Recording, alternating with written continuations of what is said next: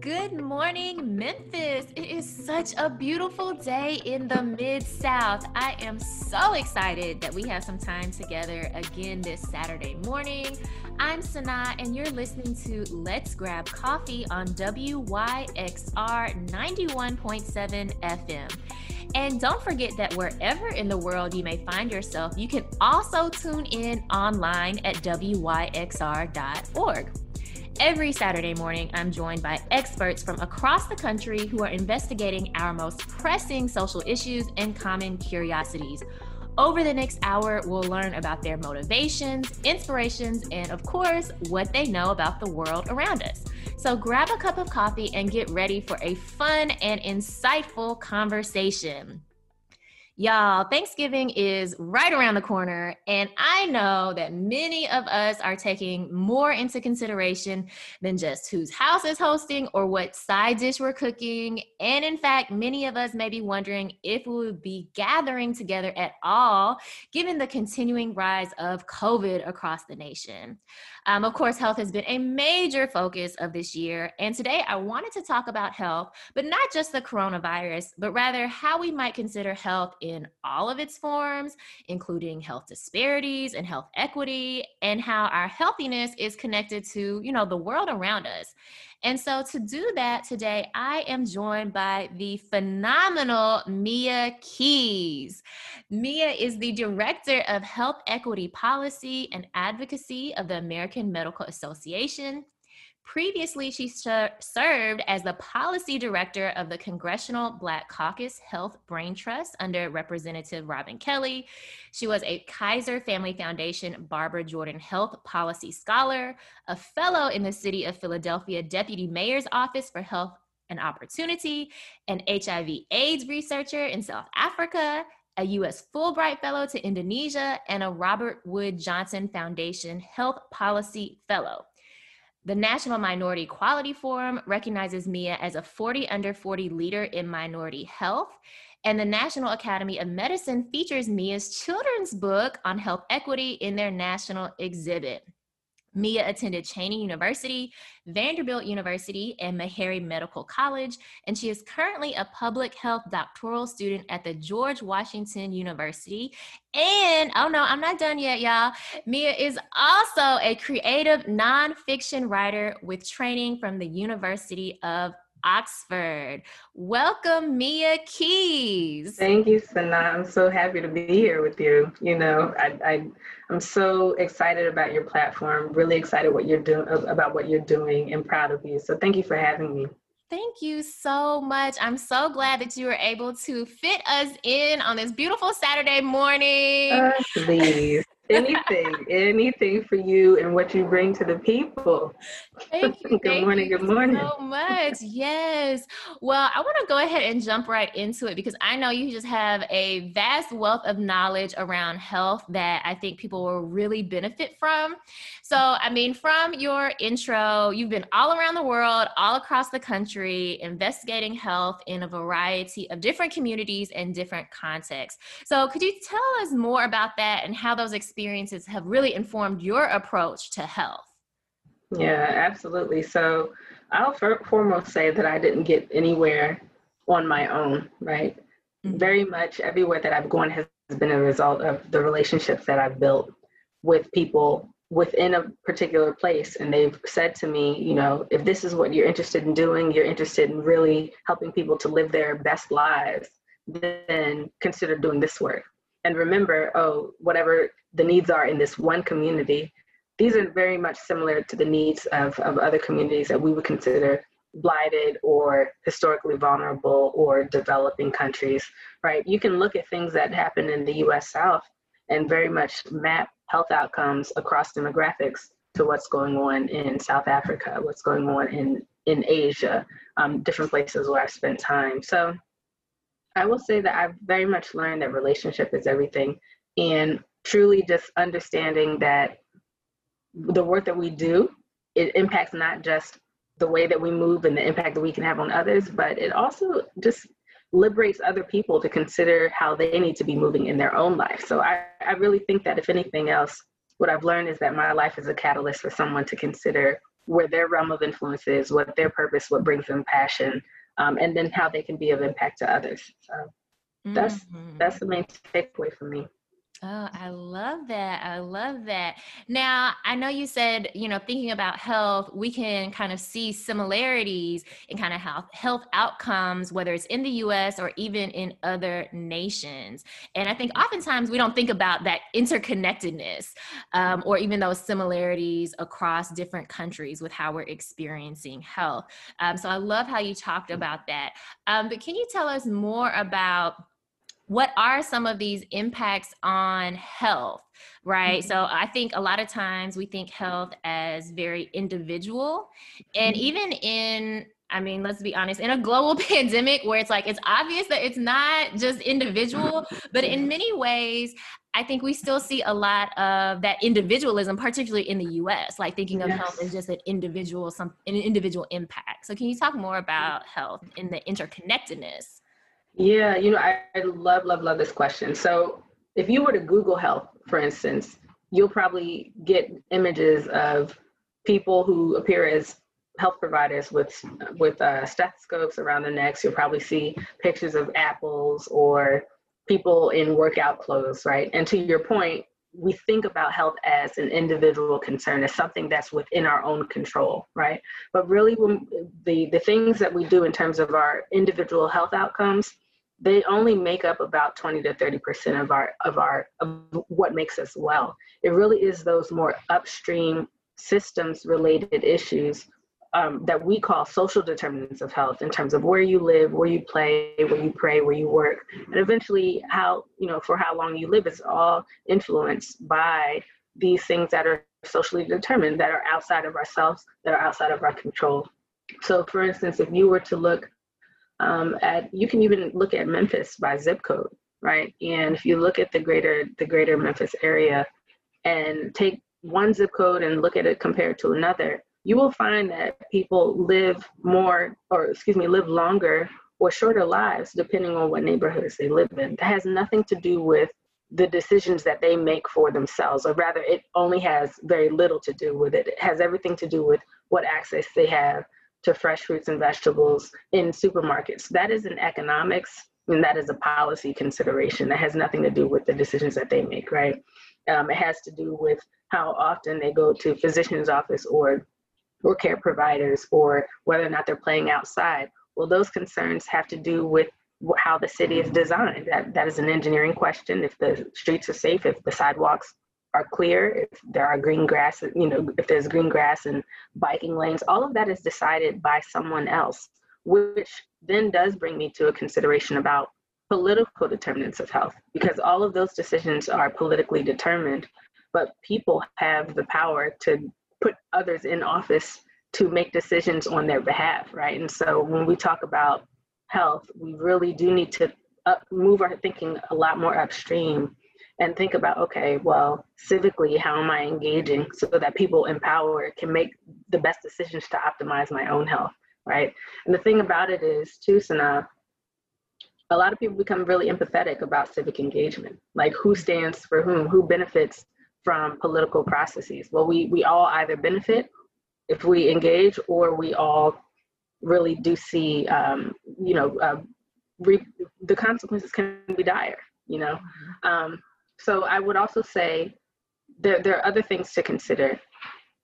People might be conflating language, like the idea of, like you said before, health disparities compared to health equity, compared to health equality. Like these are very different concepts, and a lot, but through like a really very fine line. Like disparities just means difference. It's really just a natural difference. So for instance, a natural difference with respect to health on average is that boy babies are born smaller than girl babies.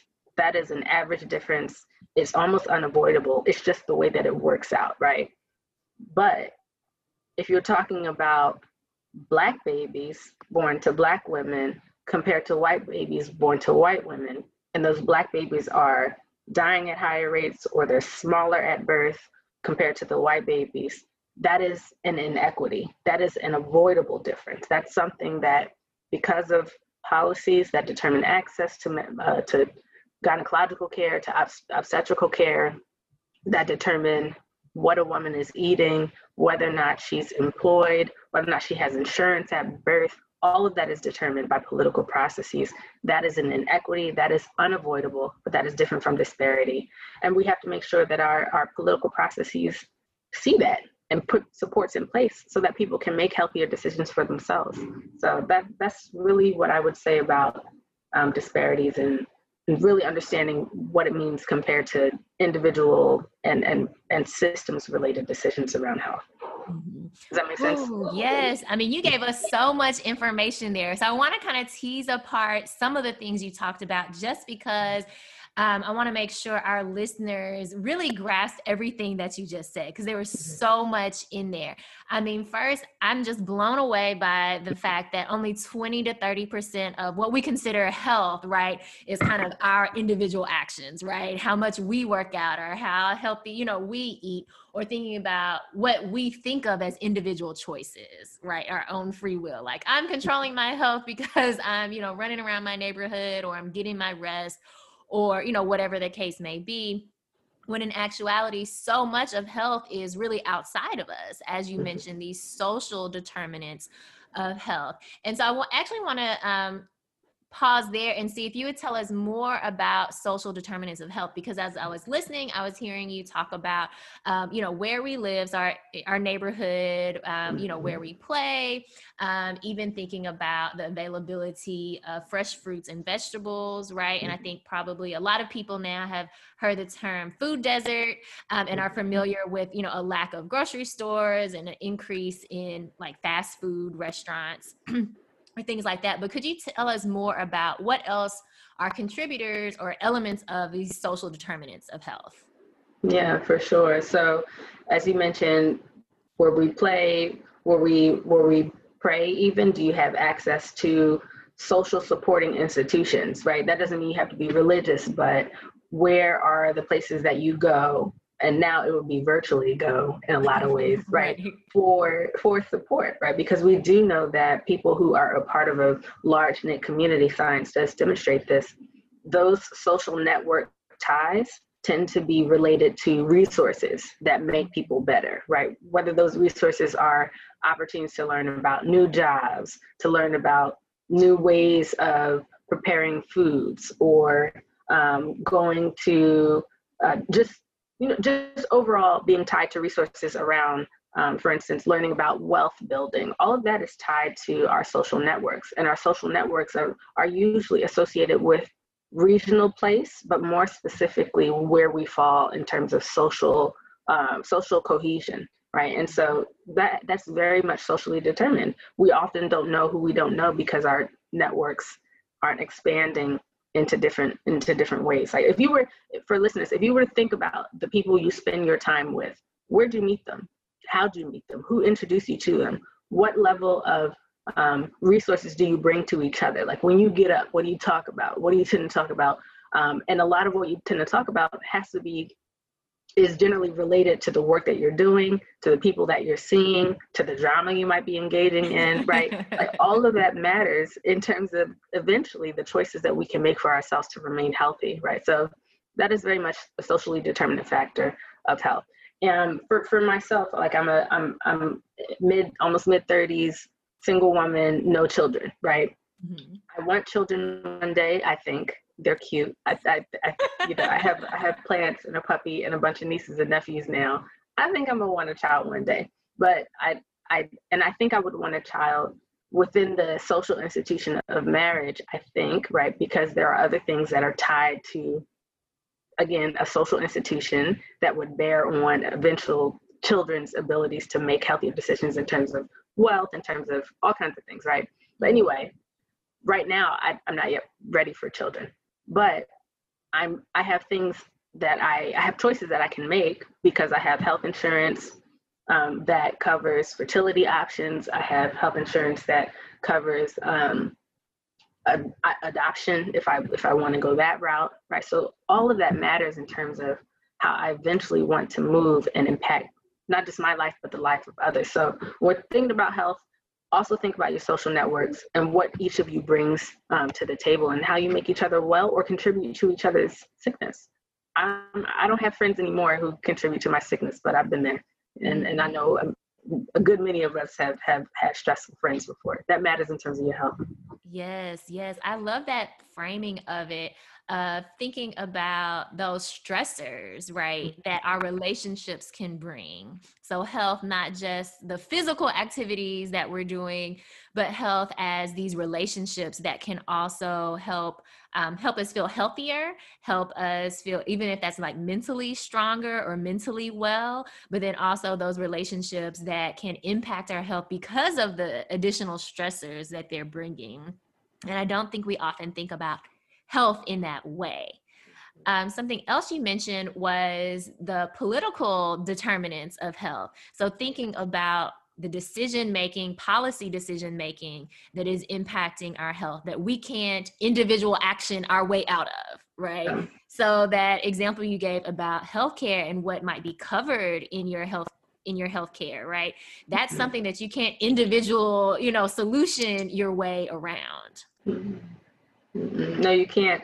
And it's so interesting. So as you mentioned, I work for the American Medical Association. And for those of you who might be curious about what the AMA stands for, first of all, it's the largest national body of physicians in our nation, right?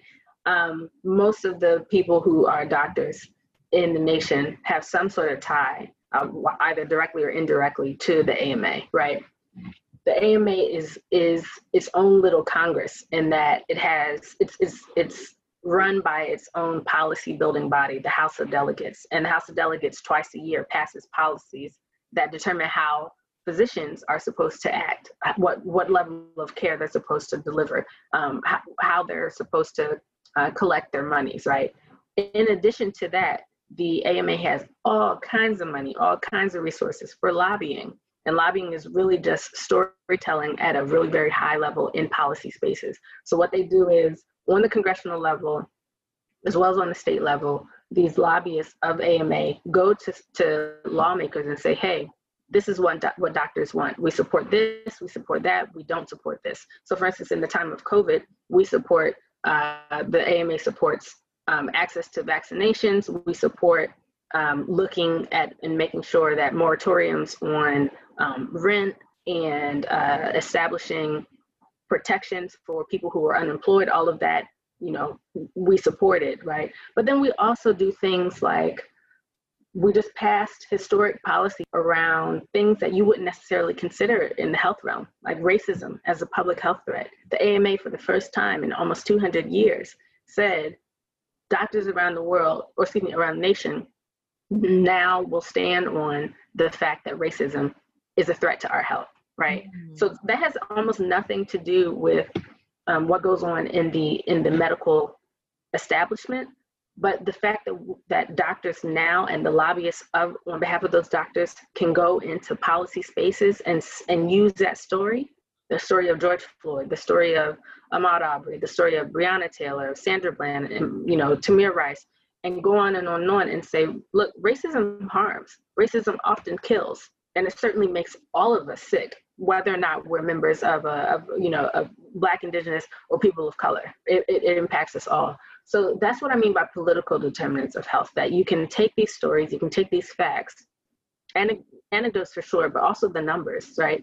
And you give them to our lawmakers so that they can then have those laws that are within the medical spaces scaled to these national governing bodies, so that we can then just be a healthier nation. So important.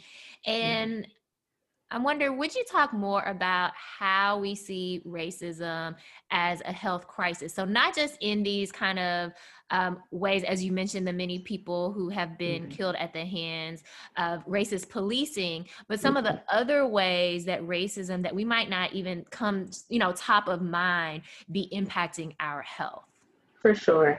So a lot of times when we're having a conversation around racism with respect to policing or immigration, or even within the medical space, we're talking about interpersonal racism, right? We're talking about what one person, quote unquote, does to another, right? Or how someone else views the other person based on their racial or ethnic presentation. That's interpersonal racism. while the AMA does not condone interpersonal racism, what we're really trying to get at is the topic of institutional or systemic racism, where you see a misalignment of of distribution of goods, of public goods, right? Whether those public goods be related to education, whether it be related to where people live as a result of historic segregation, whether we're looking at transportation and where transportation comprehensively goes. I'm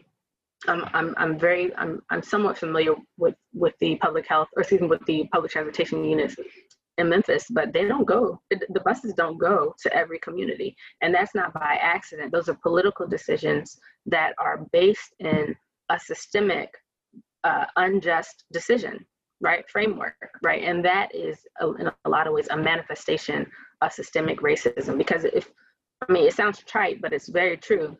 If you do not have access in terms of mobility to certain parts of a neighborhood, that impacts, to my earlier point, who you interact with, which impacts the resources and opportunities, it really comes down to life opportunities that you have access to.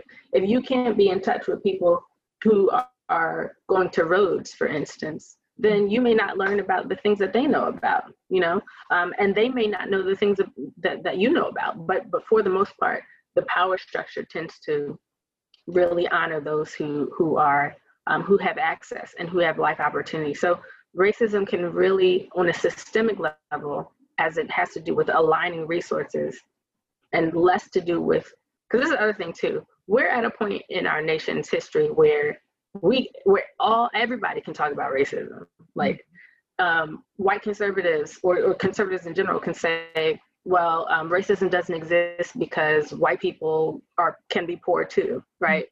That is conflating of the issue. It really has nothing to do, I don't want to say nothing to do, when you're talking about like an intersectional identity in terms of race and wealth and socioeconomic status, you're looking at a system that advantages one group of people historically over another consistently, not on an individual basis. So I would really caution people not to get involved in stories about what one person did to another and the fact that that's over, so then we don't have any more conversations of racism. You really got to up your game and talk about what's happening on the systemic level, because that's deep, and everybody has a role in trying to make sure that we're pulling ourselves out of that muck and mire of systemic racism.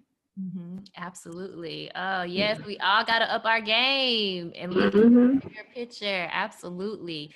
Well, let's take a quick break. And then when we come back, I'd like you to talk more about something you mentioned earlier, which is health equities and health disparities, and really what that means and what that might look like, particularly the health equity part as we're moving forward. You're listening to Let's Grab Coffee on WYXR 91.7 FM. We're here on Let's Grab Coffee on WYXR 91.7 FM. I'm Sanaa, and I'm here with Mia Keys, the Director of Health Equity Policy and Advocacy of the American Medical Association. Now, before the break, we were talking a bit about systemic racism, and then even about health equities and ideas of health disparities. And I think this is a really key point for people to understand. You kind of mentioned earlier, we're not just talking about something that's dissimilar, but we're talking about the disparities.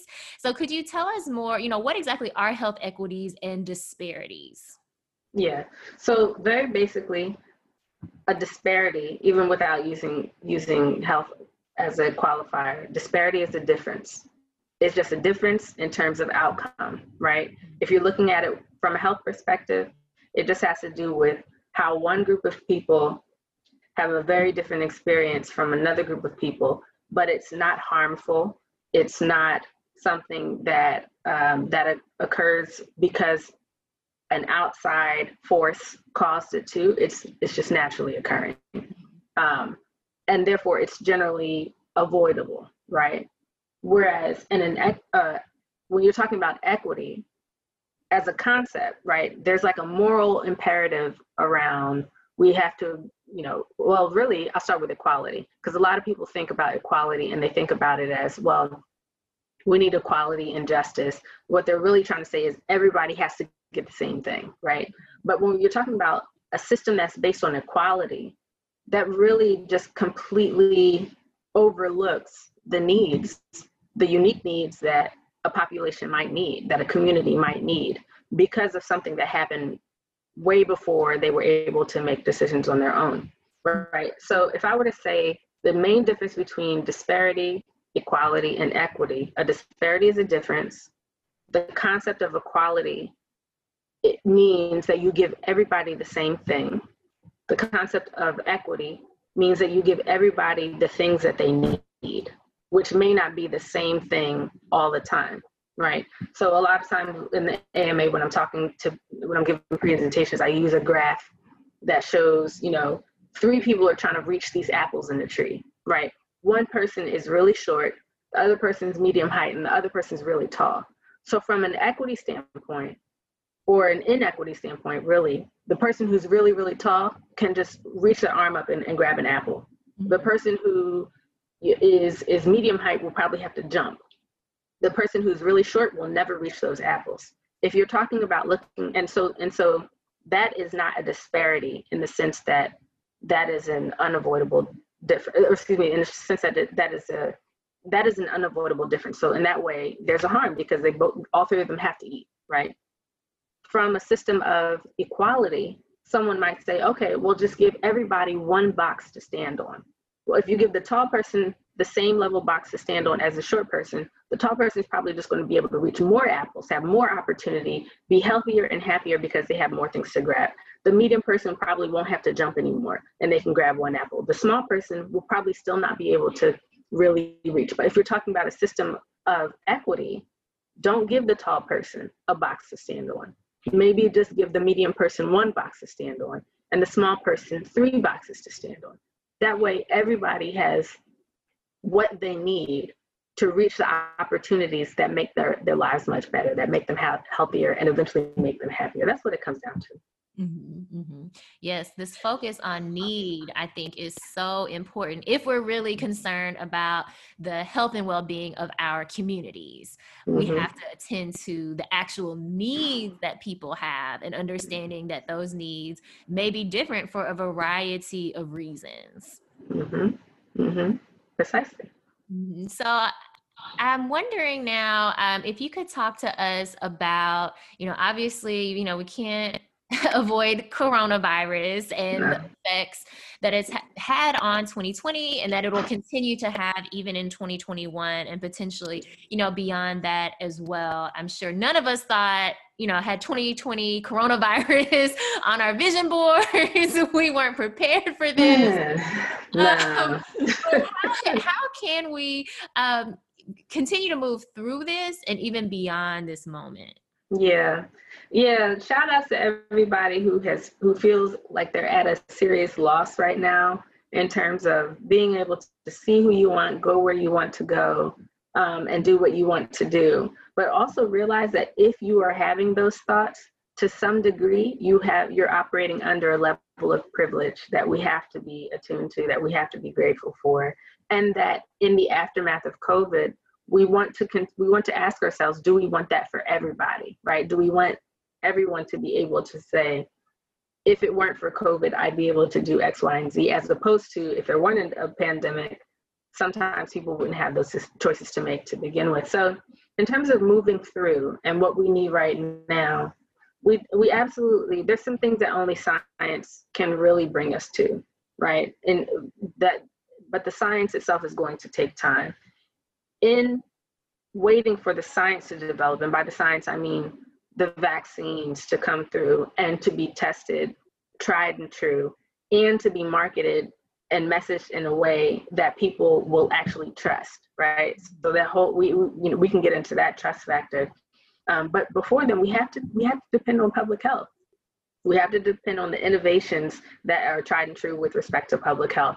So that is physical distancing. That has to do with masks, wearing your mask.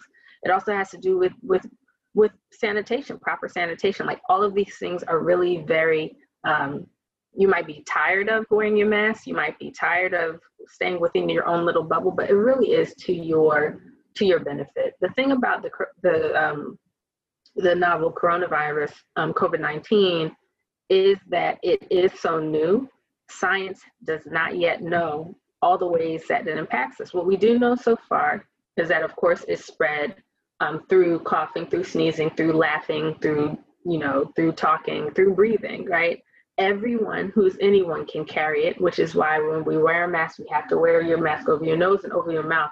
When you take your mask off, say for instance, to take a drink or to eat something, it's not sufficient to move your mask below your neck, because what happens is all of this is already exposed. So any germs that are on your neck and you just move your mask down, now all you've done is just caught the germs in your mask, and then you just put it right back on your face. And all of us to some extent are guilty of having done that. But I'm telling you, don't do that, because you'll just expose yourself in a way that you didn't consider. The other thing we really do have to be considerate of is, as you said earlier, Thanksgiving's coming up. We're so used to being in touch with our family and our friends for holidays. If you celebrate, I would suggest to just really being very intentional about spending time with people in smaller groups. So right now, the national consideration is no more than 10 people gathered. But I would say keep it even less than that, right? Because now what we're seeing is that most of the spikes in infection are coming because people are in touch with their family and friends, and they're in enclosed spaces, in the house gathering. That's where the spikes of infection are coming from. So I would encourage you, if you have access to outdoor spaces and you want to gather, like in a backyard or something, maintain that 6 feet. What we also do know, and the science is catching up, is that there are cases of COVID that are related to people standing with each other within 6 feet for more than 15 minutes. So for those who are even asymptomatic and you might be carrying the virus unbeknownst to someone else, even if you're standing 6 feet, if you're there for more than 15 minutes, you are at risk for contracting COVID-19. And so that's another scary thing. People also argue, well, I probably had COVID in January, February, so I can't get it again, I'll be fine. Well, this is the thing about COVID-19 as the novel coronavirus. It is not a DNA-related virus. It is an RNA-related virus, which you don't have to know the science, but I'll just break it down real quick. The biology of the RNA changes all the time, right? And so any type of virus that you might have had before doesn't mean that you won't contract another virus that is also COVID, another strand of the virus, right? You are still likely to contract the virus if you're exposed to it. So don't use that excuse either, like, okay, well, I can get with my family because we all had COVID, and so we won't get it again. No, you'll just reinfect each other, and it'll probably be a more virulent strain. And that's not cool. You don't want to do that either. It's not fun. We're not going to be in this moment forever, but consider things that this moment does bring. Hopefully your families are well, you're not sick. But if you are, this is a time to rally around and just, again, come to a spirit of gratitude and think about, what is it that you want to see 2 years from now, right? Because that's primarily when we're going to come out. It's going to take some time. What do you want to see for yourself? What do you want to see for your community? What do you want to see for the larger local area? And what do you want to see for the nation? And just get in where you fit in terms of really ensuring that we reach that vision. So rely on the science, stay close to your people, keep well in terms of the public health protocols, and wait it out. Mm-hmm. Yeah, it's stay gracious. That waiting period, I think, is getting harder and harder for people. And I think we've seen that obviously across the U.S. as cases are spiking, of course, here in Memphis, as well. And I'm wondering, what are your thoughts on why we see so much resistance? I don't think it's just because of kind of the exhaustion from coronavirus, right? But just in general, like why are people so resistant to wearing the mask, wearing it properly, one of my pet peeves, over the nose and your mouth. But why, what is all this resistance about when it comes to considering, other people's health, or maybe it's even your own health? I don't know. What do you know? Yeah, I mean, a lot of it has to do with whether or not we see ourselves in one another, right? This actual idea of community is being tested as a result of COVID. And this brings me back to the conversation earlier about social ties. If one has weak social ties on a, you know, even just on a national level, then likely we will see consistent resistance. The thing about health, and I mentioned this before when we talk about political determinants of health and health decisions are political.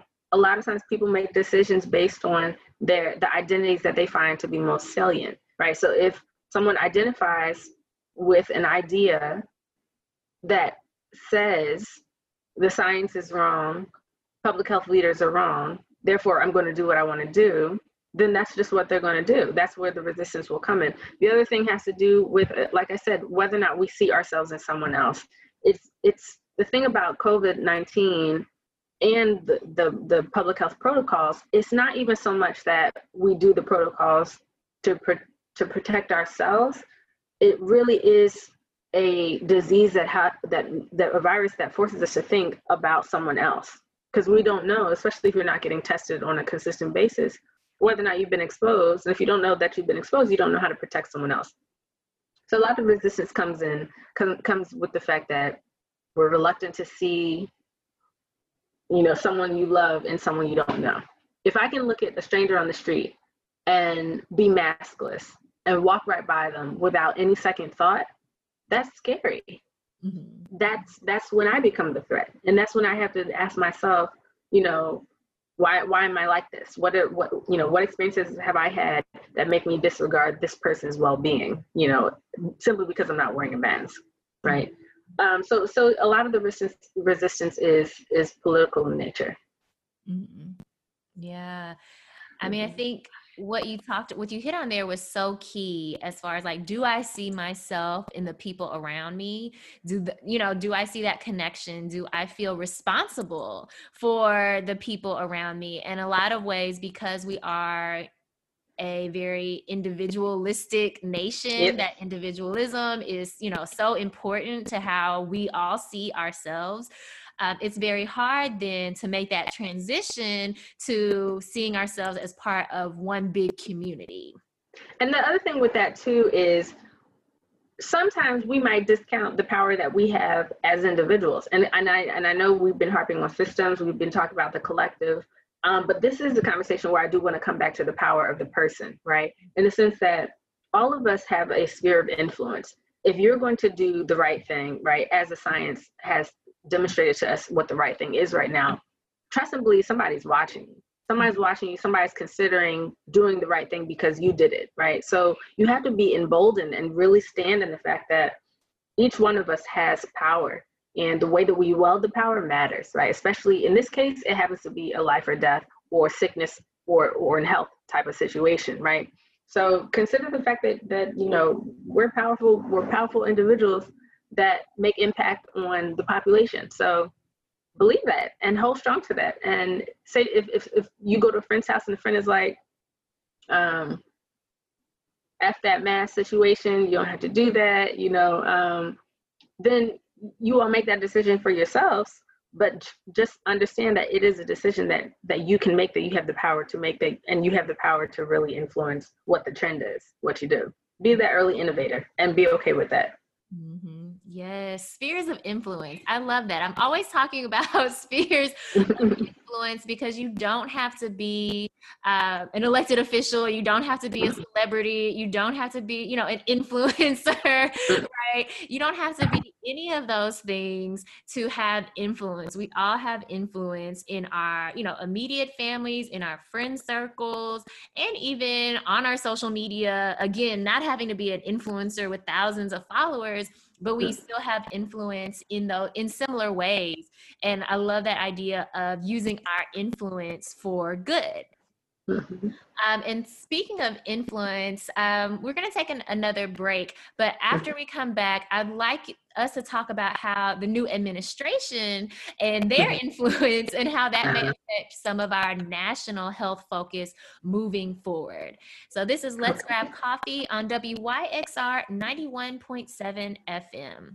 And we're back on Let's Grab Coffee on WYXR 91.7 FM. I'm Sanaa, and we're here with Mia Keys, and we're talking about health. So a new year is right around the corner. We made it, y'all. 2020. And while we don't know exactly what 2021 will bring, we do know there will be a new administration. And this may affect and probably will affect some of our approaches to coronavirus, but potentially our national health focus in a few different ways. And I want to talk about our VP-elect, Kamala Harris, who is the first of so many different things, right? She's the first Black and Asian woman. She is the first daughter of immigrants, right, in this position. She is also child-free by choice. And just up until 6 years ago, she was a single professional woman. So really a trailblazer in so many different arenas. But I think just kind of who she is, what she represents and embodies, really opens the door for a lot of different conversations about health and potential health focus moving forward. So thinking about, fertility or even maternal health crises of Black and brown women, or even just thinking about her being a very high-powered Black woman, right? And I'd really like for us to talk about what her being in this position might then impact in terms of what we're thinking about as it relates to health. Yeah. Well, as I mentioned, Sana, health is political, right? And always across history, since the founding and even prior to the founding of the U.S. as a nation, who is in office matters in terms of the eventual health decisions that each of our communities can make and we as individuals can make, right? It really is in that way a trickle down effect. But at the same time, in terms of who reaches power, that's a ground up type of differential, right? And so what I would say about the health agenda moving forward, what we will see is a pressure unlike what we've witnessed before to really center equity-focused policies, right? We're seeing it now in terms of what the new administration is putting in place for focus on economics, which we already know is a fundamental cause of health, right? We're researchers. We can really talk about the 1995 foundational article by Lincoln Phelan, who basically said, hey, it matters in terms of how much money you make, what level of education you have, irrespective of race in that way, in some ways, but race complicates it. And that matters in terms of the health decisions we can make. So I'm really very cautiously optimistic to see the administration move in this direction of centering equity, even in its economics conversations. When it comes, to health overall and what Kamala Harris stands for, this woman has been a trailblazer in the Senate. She has, in her extensive track record, put forth policies that center the conversation around maternal wellness, right? Maternal morbidity and mortality, especially because we're at a point in our nation where, talk about a crisis, an enduring crisis that we've had right now is the maternal mortality rates of especially Black and brown women, which impact all of us here in the U.S. from a demographic standpoint, right? The thing about what's happening with Black and brown women in the U.S. is that 60% I'll say Black and brown women are dying at 3 and 4 times the rate of white women, and sickness is quite similar. We rank as like last, in terms of health outcomes, maternal health outcomes across all of the countries with the highest GDP. We come under countries like Malta and Croatia with respect to outcomes in birth. And it's really deplorable, and it's also just quite sad. And so Kamala Harris knows this. She put out policy when she was, as a senator, eventually giving voice to and acknowledging this disparity, this inequity, rather, because we talked about the difference in that language before. This is an avoidable crisis, so it's an inequity. And her legislation speaks to what she will likely do as vice president. We will definitely see a greater focus on women's health, right? We will see a greater focus, and not just in terms of reproductive health, right? Because we do know that women are the trailblazers in terms of everyone getting on board for health. People who are partnered with women, especially male partners, go to and see their primary care physician much more frequently than those who are not, right?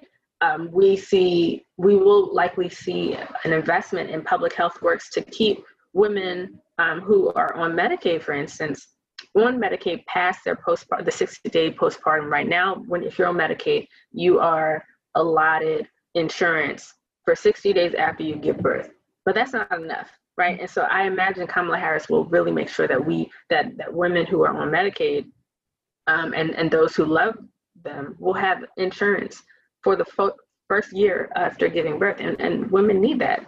We'll likely also see standardization in terms of collection of data. If COVID-19 has shown us nothing else, it really shows us the power of data. We don't have data that speak to what we need. And with respect to maternal health, we don't have all of the statistics to direct us to the actions that we need to take in order to remedy this crisis, right? So I do foresee her making sure that Congress is aligned in passing policies that protect the most vulnerable of this nation, and historically those are women and the children to whom they give birth.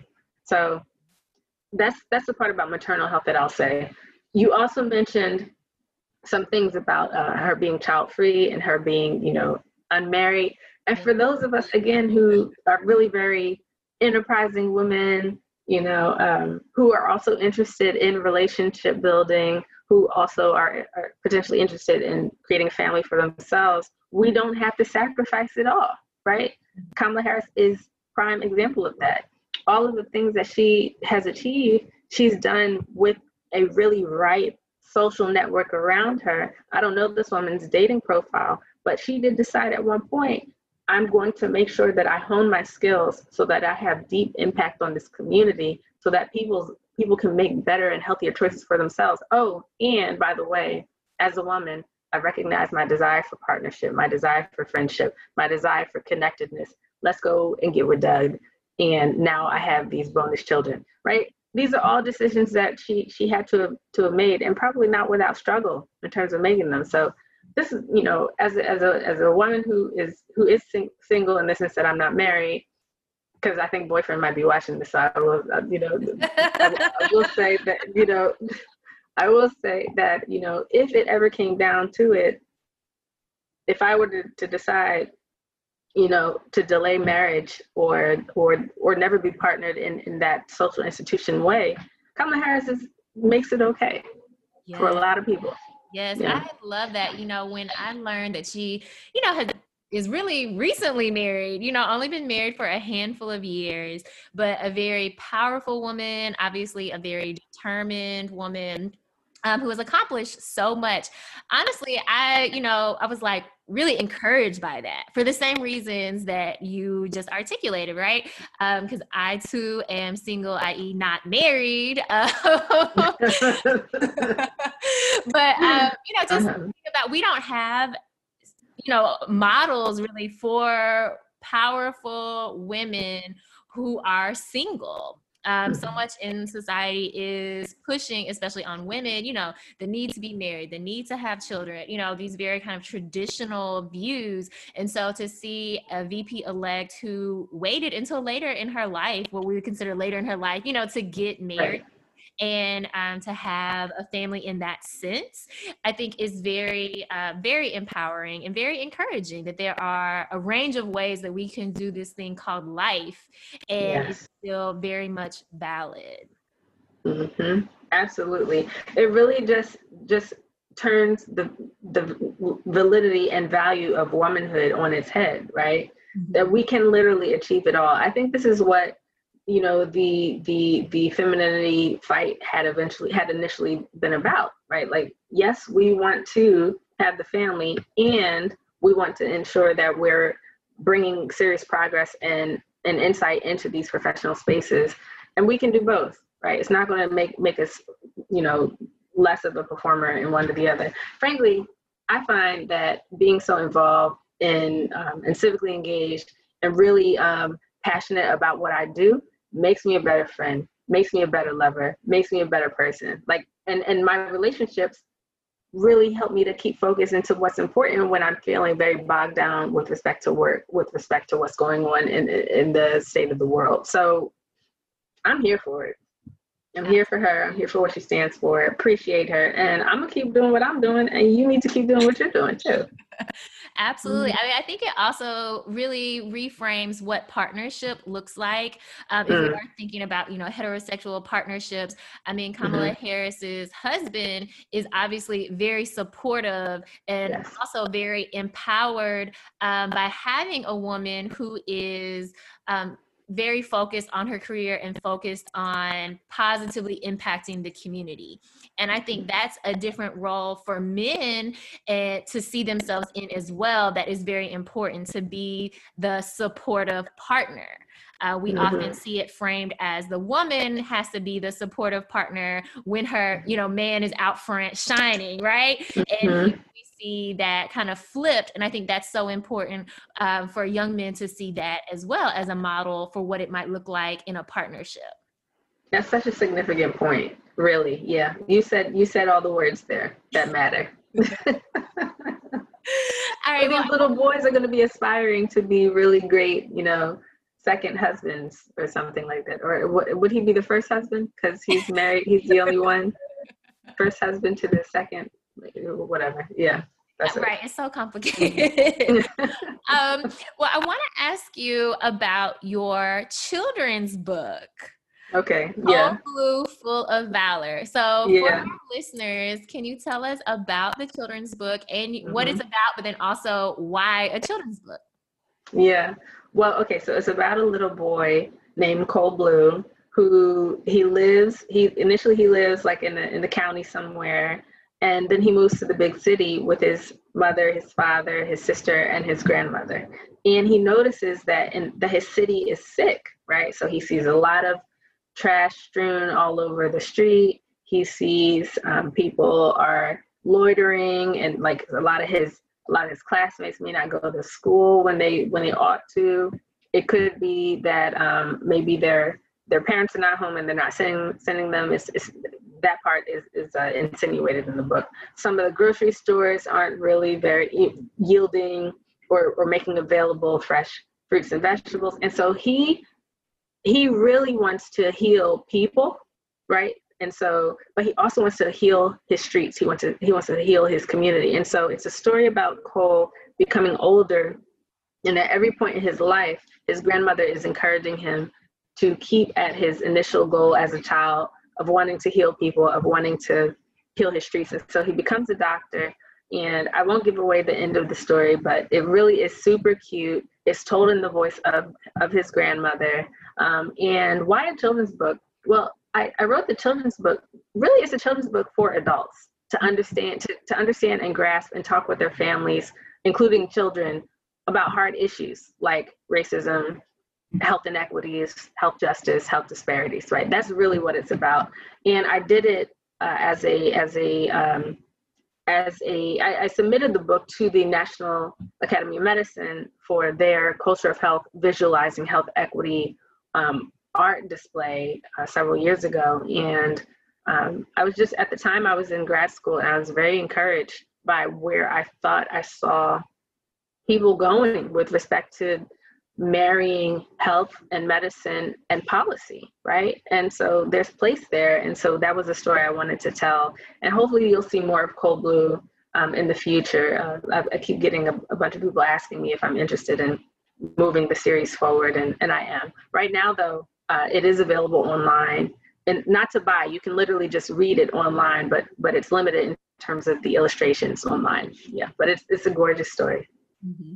Yes, I love the idea of a children's book because, as you mentioned, adults learn so much from children's books, right? Yes. Adults are learning right along with the kids that they're sharing these stories with. And just thinking about this story as really drawing out the social determinants of health and all the different aspects of what we think of as health. Again, not just the individual, but also the systemic and the policy decisions. So I love that you have this absolutely beautiful children's book to really break down these big concepts, but actually show us how they show up in our daily lives. It was fun to write it. Oh, I bet. So we're reaching the end of our time here together, but I just wanted to ask you one more question. Since we are thinking about health and the many facets of health, I wanted to ask you about your own self-care, especially in 2020. Yeah. Do you have any daily rituals for self-care? I do. And I will say that it doesn't mean I get to it at the same time every day, although I strive to. So when I wake up in the morning, and I tend to wake up early because I write in the morning. As you mentioned, I'm a nonfiction writer, so the writing has to happen in the morning before the rest of the day gets going. But before I get out of bed to write, I literally just lay there, and I have a refrain of just thank you, thank you, thank you in my head, right? So for me, and from a faith perspective, I'm talking to God, I'm talking to the universe, right? But I'm also talking to myself. I'm talking to those who came before me. I'm also giving thanks to those who are around me in this present moment, right? So really just setting my day in a space of gratitude before the loud comes in, right? So I do that in my most quiet moment. And it's almost dreamlike. So in that state of semi-consciousness, I'm embedding gratitude there. And then I usually turn on, I use Headspace as a meditation app.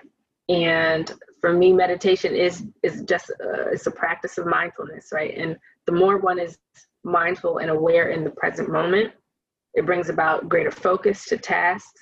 It brings about a greater sense of clarity and peace, especially when things get helter-skelter. So that practice is really very important to me.